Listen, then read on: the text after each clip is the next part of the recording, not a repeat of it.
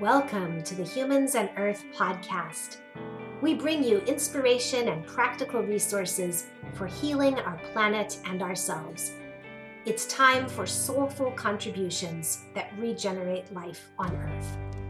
I'm Shara Arman, a thought leader and teacher who believes we're ready to renew Earth and heal ourselves in the process. You can find our work online at humansandearth.com and on Instagram at SchoolHumansEarth. I'd love for you to be on our newsletter list and receive our updates on Instagram. Please share our work at the School for Humans and Earth with anyone you think might be interested, and leave us a review on Apple Podcasts or wherever you listen to this podcast so that we can include more and more people in the regeneration revolution that I believe is happening on planet Earth. Welcome to today's episode.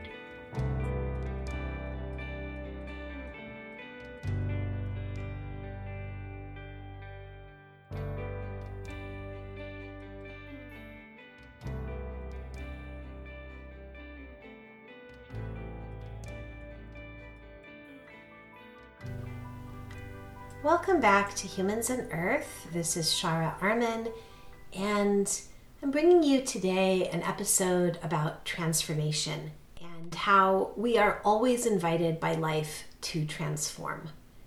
This is true for us personally and culturally, and it's also true environmentally as we choose to transform existing systems using approaches such as permaculture, regenerative agriculture, sustainable and regenerative energy, sustainable and regenerative building construction systems, and more. This episode is especially for you if you're feeling lately that transformation, healing, or regeneration are out of reach, whether you desire them for yourself or our planet. This is also for you if you're celebrating any holiday or taking a seasonal pause in the next few weeks. You might be celebrating Hanukkah, solstice, Christmas, Kwanzaa, the New Year, another holiday, or some combination of these. Whatever you celebrate or don't, this is a sacred time of year to take a breath, a pause, to reflect and realign. It can be a very busy time of year, but it's also a time when we work at least a bit less and have perhaps a few extra chances for some pauses, even if they're short. So in the hopes that you'll have a little more quiet time than usual, perhaps with breaks in your typical routine or a few days away from work or regular schedules, I'd like to offer you an invitation to be open to the ideas, energies, and possibilities of transformation during this season. At times, life can feel bruising, and some people I've spoken with lately have talked about feeling discouraged and struggling to find optimism as they watch parts of life they really care about seem to be threatened by the world's instabilities and the difficulties humanity seems to be having with getting along with one another and treating the earth wisely. You also may be observing intensity or challenge in your own life or the lives of those around you. I myself have plenty of experience with feeling discouraged, demoralized, helpless, and more. Some personalities have more of a tendency toward this, and traumas we experience impact our brain's degree of negativity bias. But all human lives include experiences of feeling powerless to transform either yourself or the world around you. However, so much in our world reminds us that transformation is almost always available.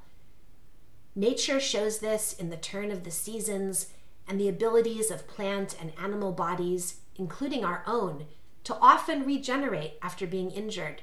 Ecosystems show this in their ability to rebalance and regenerate after experiencing harm, whether from a natural shock in the form of a large storm or from human damage.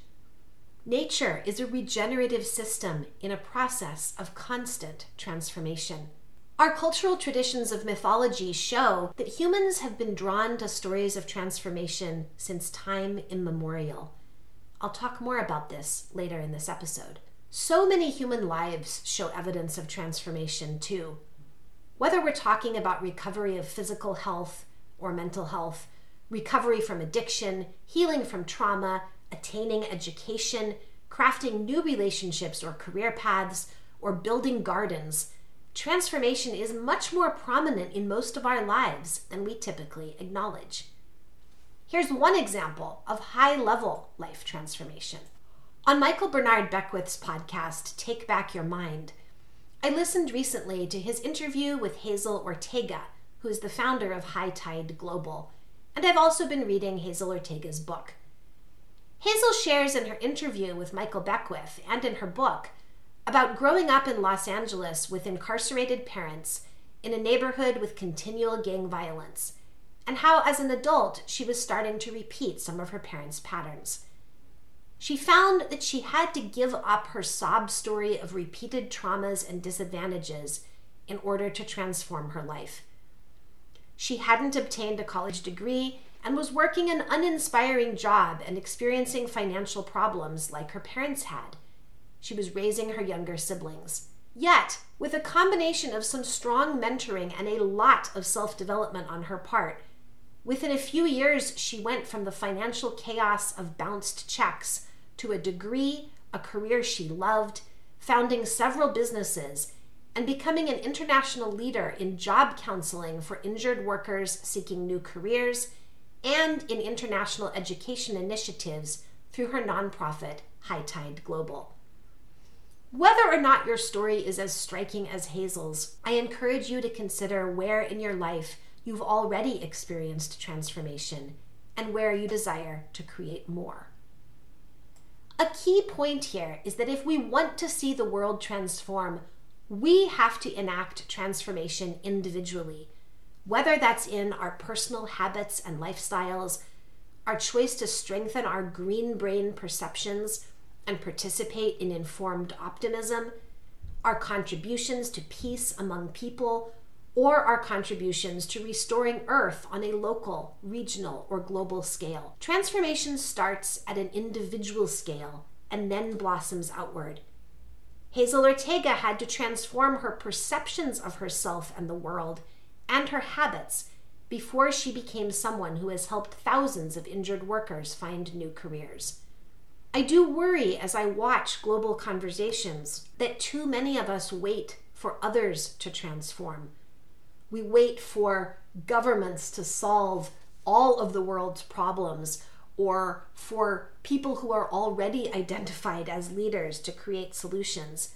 But I believe that if you look at most people's lives and most of the solutions we have created on this planet on a big scale, you find that many individuals have participated. Individual transformation is at the heart of whatever happens on a global level. To take an environmental example of transformation, we can look at movements such as regenerative agriculture, which is showing us how to not just be sustainable, but how to restore and improve soil, air quality, biodiversity, and other aspects of an area of land's thriving. I found enjoyment this year in selecting some holiday gifts that were produced on regenerative farms here in the US. Check out the Regenerative Organic Alliance for lists of farms and other producers of regeneratively grown products. The Rodale Institute also maintains some lists of regeneratively grown foods and other items. In another example of environmental transformation, through the rewilding movement, we are achieving transformations or renewals such as restored forests and other habitats.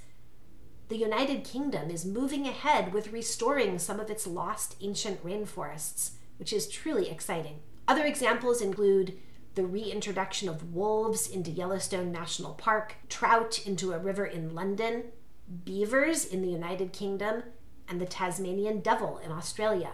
We also have documentation of ecosystems that have been repaired and regenerated through being protected from human interference or have been renewed through human support in the form of actions such as intensive tree planting, dam removal, the reintroduction of native species, or the reduction of non-native species.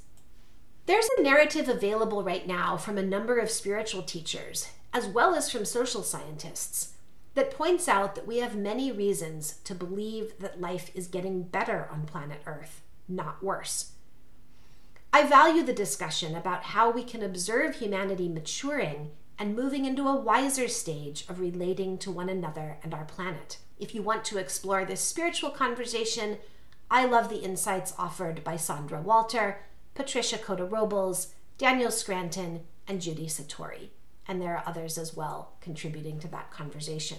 From the social scientific perspective, we have analyses showing that there is actually less warfare occurring on Earth than in past cultures, that equality is growing, that justice-oriented endeavors are increasingly flourishing, and that meaningful progress is occurring in environmental sustainability. Even more than that, I see truly meaningful progress in humans opening our hearts more fully to one another and the other species with whom we share the planet. The rights of nature legal movement is gaining momentum around the world as individuals, groups, and even governments realize that truly protecting, honoring, and nurturing the natural world is what we're called to do, for reasons ranging from the ethical and the spiritual to the scientific and the practical. As people who are trained as plant and animal communicators become more numerous, and the study of animal and plant communication starts to even become an academic branch of research, we're recognizing that being fully open in mind and heart to the animals and plants around us is a beautiful way to live, and perhaps how we are meant to live. I see so many hearts opening into connection, cherishing of life, and regenerative perspectives and actions. In my view, this is a transformation of humanity occurring right before our eyes. Once you start noticing it, evidence is everywhere. Of course, you can always find experts who insist on a pessimistic narrative. Right now, we face many choices about how to interpret what's going on in our world. As you know, if you listen to this podcast regularly, I side strongly with the perspective that we are standing on the cusp of an era of beautiful flourishing and thriving on this planet, and I'm continually inviting you to believe that with me. However, I have days of discouragement like anyone else. I know from my own life and those of others that we all experience not only tougher days, but also deep traumas that affect how we perceive the world. We have to repeatedly align and realign with our ability to see transformation, choose transformation, and create transformation. It actually is a choice. And you can pursue that more deeply through things like positive psychology or the brain retraining programs that have evolved out of our recent research in neuroplasticity. Earlier episodes of this podcast cover some of those topics. I referred earlier to how the mythology of every human culture contains stories of dynamic transformation, usually in the form of some kind of resurrection. You can find this in ancient Greek and Egyptian mythology, key religious stories in the world's religions, and the tales of indigenous peoples. All cultures give a central role to stories about rising above struggle into transformation and a new level of being. I almost feel like I should repeat that. To me, it's a big deal.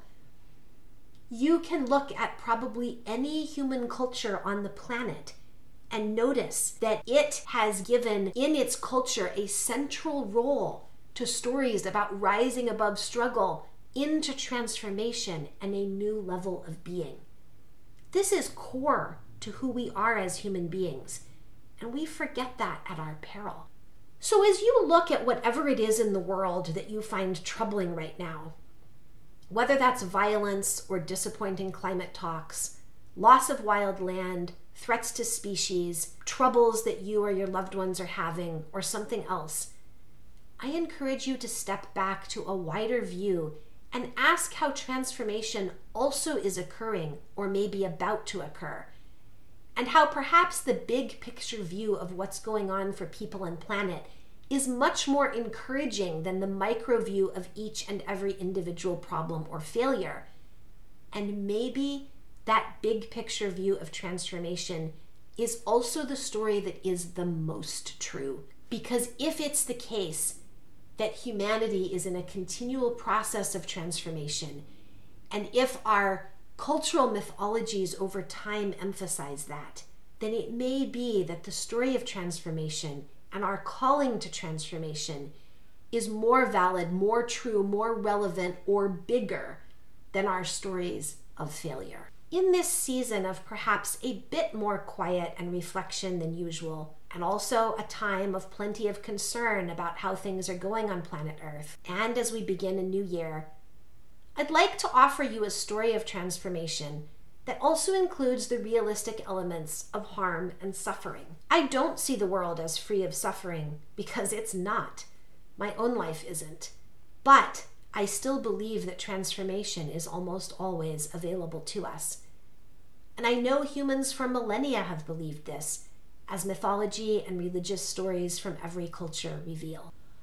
So if you're troubled by the unresolved problems in our world, consider this story as a reminder of the possibilities of transformation. This story of Sedna can really speak to us now, I believe. It is an Inuit story from the far northern regions of our planet. There are a few versions available online. I thank Marcia Wade for sharing it with me.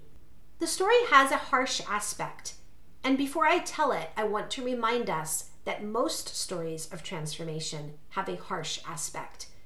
Someone suffers or even dies in some way in order to transform or resurrect. What's relevant for us about this now, I believe, is that when we focus primarily on our suffering, traumas, or sob stories, whether our personal sob stories or those we think we see unfolding in the world, we can forget to look for the transformation they may lead to. So although Sedna's story contains an aspect that is violent and harsh, and I will tell it very briefly, most of our myths of transformation contain the same. The point is to guide us to see what's beyond harshness, violence, harm, or failure. What is the creative stage of transformation that so often comes next, especially when we choose it? Sedna was a young Inuit woman who was forced to marry a man not of her choosing. Once she experienced unhappiness or mistreatment with her new husband, she sought her family's help. One day, in pursuit of her father's assistance, Sedna swam through the Arctic waters, following her father's fishing boat. As she finally reached it and grasped the boat's side, her angry father chopped at her hands with a weapon, causing her to lose her grip and fall into the sea. Yet as Sedna flailed in the icy water, her wounded fingers transformed into sea creatures such as seals and whales and swam around her supportively, and Sedna herself transformed into a goddess of the sea. Some artists have lately been drawing beautiful representations of this story, so I encourage you to look around online. In another version, Sedna's father is in agreement with her endeavor to separate from her husband, but ends up tossing her into the water as they risk drowning in his boat in a storm, and at that point, parts of her body transform into sea creatures, while she becomes a sea goddess. What interests me most about this story and all stories of transformation is how it reveals the shift from suffering to empowerment. In Sedna's case, the sea and the sea creatures collaborated with her to co-create her transformation into a vibrant goddess who assists life. In cooperation with the natural world, Sedna transforms from someone with a terrible story to someone who is powerful and free. We could look to many cultures and religions and their mythology for reminders that we have always believed in transformation and always found ways to curate it. And as I discussed earlier, we can look to nature for continual examples of transformation and regeneration, growth, demise, and then rebirth. So during this somewhat quieter season, I invite you to look for one area of yourself you want to transform, and one area of your or humanity's interactions with the natural world that you'd like to help transform. The point of the story of Sedna, I think, is that we can't be held back by trauma, difficulty, or disappointment. Yes, terrible things happen. Wars occur. Climate talks don't achieve as much as we think they need to. Or another meadow gets turned into a housing development. But too often we throw up our hands in despair choosing a red brain and narrow perspective. Stories like that of Sedna remind us to ask, what happens after the terrible thing? What kind of beauty can we create in response to occurrences we find horrible? Let's think also about the new stories of transformation that we could be creating right now. Whatever your age, what kind of story would you like to tell your grandchildren or great-grandchildren about how in the 21st century we woke up to the damage that we were doing to Earth and our own bodies, and all over the planet we enacted beautiful actions, systems, cooperative endeavors of repair, regeneration, restoration, and the creation of harmless, truly flourishing ways of being on this planet, in every ecosystem, in every biome, on every continent, in every region of the world, including absolutely all people, all animals, and all plants, in a new way of thriving on planet Earth. What I mentioned just now is just an outline. What story of transformation can you craft for yourself? It might be a story involving our ways of surpassing harmful methods for generating energy and converting entirely to harmless methods. It might have to do with our food systems, healthcare, transitioning from polluting water to cleaning and nurturing it. Your story might have to do with how we renew the soil, how we protect and honor plants and animals and ecosystems. Your story might have to do with the environmental injustices that occur to human health and how we collectively decided in the 21st century that those had to stop, that humanity is better than that there is literally no need for us to live in ways that harm ourselves and other people and animals and plants, because better alternatives are available. So I really encourage you, now that I've reminded you that stories of transformation exist in every culture all over the planet, craft your own. Our ancient stories of transformation are valid and valuable, and we need new ones.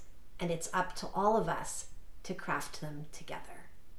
I invite you to believe in transformation, and even more, to choose it. As Hazel Ortega learned, we have to surpass our sob story if we want to create something beautiful in the world. We could tell a lot of sob stories right now about environmental threats, ways humans are harming one another, and ways people are suffering in mind or body, as well as how animals, plants, and ecosystems are suffering harm. Yet there is almost no possibility of repair or new flourishing if we stay focused on the dark story or how the glass is half empty. Our options for repair, regeneration, and thriving spring up when we believe they exist, when we believe in transformation, and we look for how it is happening or how we can create it. And as in Sedna's story, often our options for repair, regeneration, and thriving spring up when we collaborate with the natural world. So instead of being discouraged about something in your own life, on the world stage, or in the natural world's well-being, where can you watch for, believe in, and contribute to transformation? Where can you be a transformative presence? I think this is a beautiful question to ask ourselves as we conclude 2023 and prepare for a new year. If you want to see humanity thrive more fully and our planet be restored, in what ways can you transform your own mind, heart, and ways of living? In what ways can you believe in and hold space for larger transformations in our world? And in what ways can you uphold those that are already forming? I'm not saying I achieved a lot when I bought a few Christmas presents from regenerative farms, but I think this choice is an example of how sometimes our very small and easy actions are votes for regeneration and transformation. I hope you'll watch for the ways you can vote for regeneration and transformation within your own mind, your perspectives, how you're reading the world, how you develop yourself, and however you choose to contribute in the communities and world around you. So many options for transformation are available to us, and it's a joyful process to explore them. Thanks for listening to Humans and Earth.